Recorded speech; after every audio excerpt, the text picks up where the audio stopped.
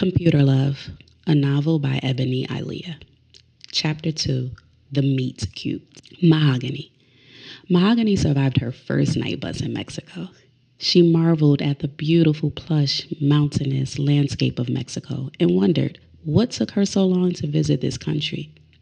Oaxaca City was everything and more. Mahogany admired the beauty of the indigenous people and enjoyed experiencing the different cultures, especially the food.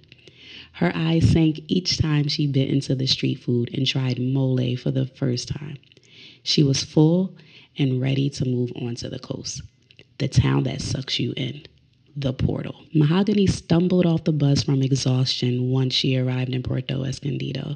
Humidity suffocated her as the sweat trickled down everywhere.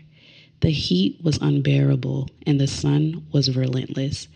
She felt as if she was leaving a trail of sweat with her as she walked the streets. So thankful she only booked one night in the city, she arranged for a bus to a cooler state for the following night. She escaped the heat of the day and found refuge inside her hostel. There was a conversation happening that she found herself listening in on. The strong masculine voice caused her to focus in on the group seated behind. Muscular tattooed chocolate skin became a magnet to her chocolate skin. She followed the tats around his body to a face hidden under a cap. He welcomed her into the shared space with the others he was conversing with immediately. They glanced at each other as she sits. Neither one wanted to give too much away with their glances. She was now in the middle of the group sharing conversation. She caught glimpses of King.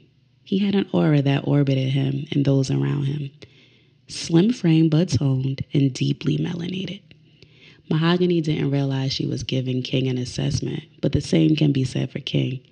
He was also watching Mahogany and caught her each moment she glanced at him. He enjoyed it. King is extremely confident and takes pleasure in women acknowledging his physique and charm. He played it cool as he watched Mahogany. He peeped the sister when she first entered the space.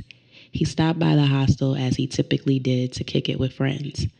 The volunteers at the hostel had become like family to him. As he was leaning toward his seat, mid-handshake with a friend, he noticed her smooth brown skin glistening under the sun peeking through from the ceiling. He took in the ease that the woman had as she sat in the chair. He couldn't see her face that well, but he knew that he was digging the vibes. His friend started easing himself out of King's grip. That's when he noticed his attention was captured by Mahogany. He was happy to see her get up so he could fully take her in, even happier when she accepted his offer to sit and join the group. She sat diagonally across from King, with one leg across over the other. She blended and stood out in perfect harmony. Again, King realized he was digging the vibes. The group dwindled down to just two, Mahogany and King. King found himself freely pouring out things about him to Mahogany. She was easy to connect to, and there was something about hearing her voice that soothed him. Hearing her voice and watching her face light up when she smiled. She had a glow. She would get so excited and do this dance shimmy. She lived in her inner child. That drew King in more. He was hooked on her every word. He found himself having epiphanies as he kicked it with Mahogany. He would pause and smile after. That made Mahogany smile and giggle. King was learning that he enjoyed watching her giggle. King's vulnerability to share himself with Mahogany was refreshing and new for her. King had lost his immediate family and had no one left. No feeling of home left in the Caribbeans. He was left with himself, left to put the fragmented pieces of his soul back together. He seemed to have found some peace in his healing, but healing is always a process and a journey. He shared that he lost all of his immediate family. The last person left was his godmother, and she passed more recently. Mahogany shared her story of loss, the loss of the only person that understood her in her life, the person she sought out for guidance, for comfort. Mahogany noticed a change in King's disposition. His shoulders had caved in slightly more. She noticed him wiping tears from his face. They looked at each other and broke out in laughter as King dried his tears. King felt the need to explain his display of emotions. My grandmother told me never to keep emotions in.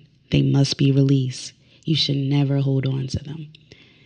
Mahogany thought of this woman and the role she played in shaping the man that sat across from her, the hurt he must feel from such severe loss. She never met someone who had no one, no family, no physical ties to those that shaped his life. She admired his courage to continue living, to find peace. Mahogany found herself sharing about her breakup, recent business ventures, and aspirations. King applauded Mahogany for embracing her inner child. Mahogany shared her upcoming venture abroad to teach at an all-women's university in East Africa. They had a mutual understanding of the importance of pouring into the future.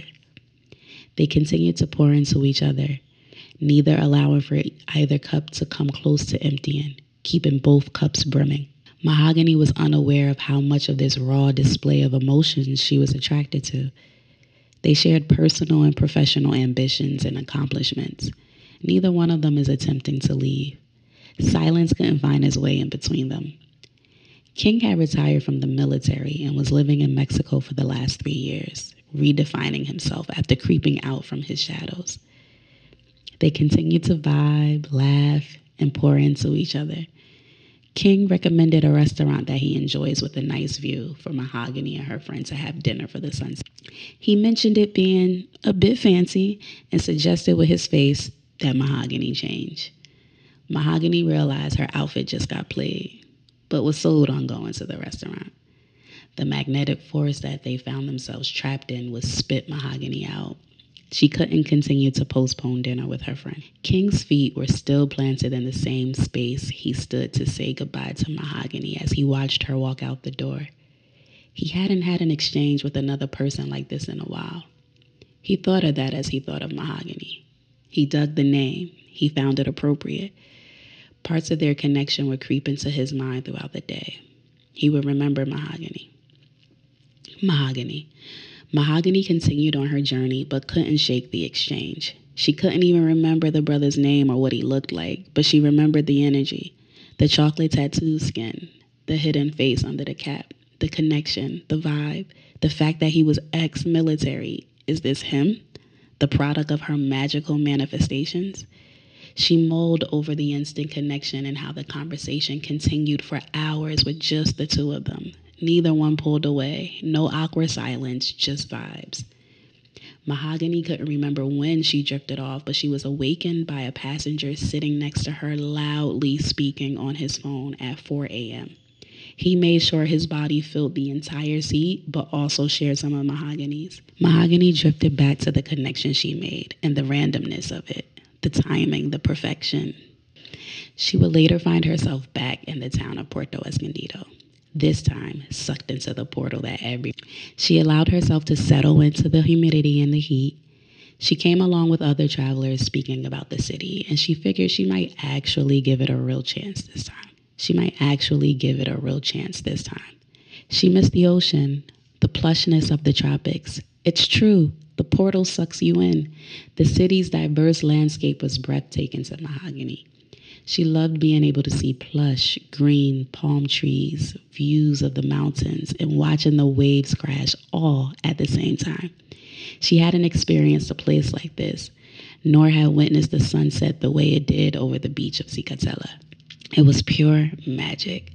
The chillness of the island vibes are hard to leave.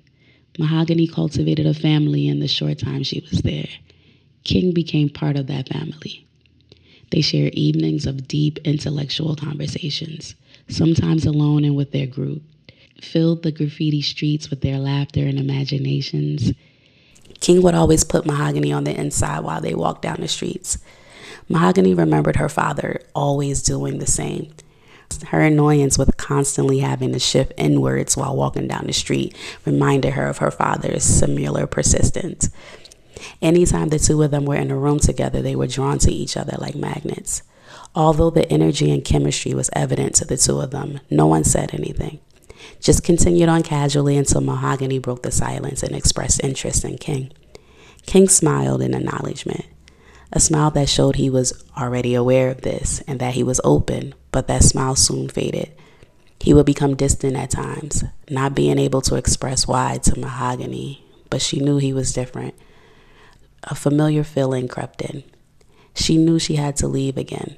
The connection that sparked would die as soon as it started. Mahogany found herself singing India Arie's Brown Skin, thinking of her brown skin up against King's brown skin, not being able to tell where hers begins or his ends. They admired each other's beauty as they sat across from each other. They would share a meal together on her last day in the city. They would embrace, a sweet embrace, one that would imprint on King.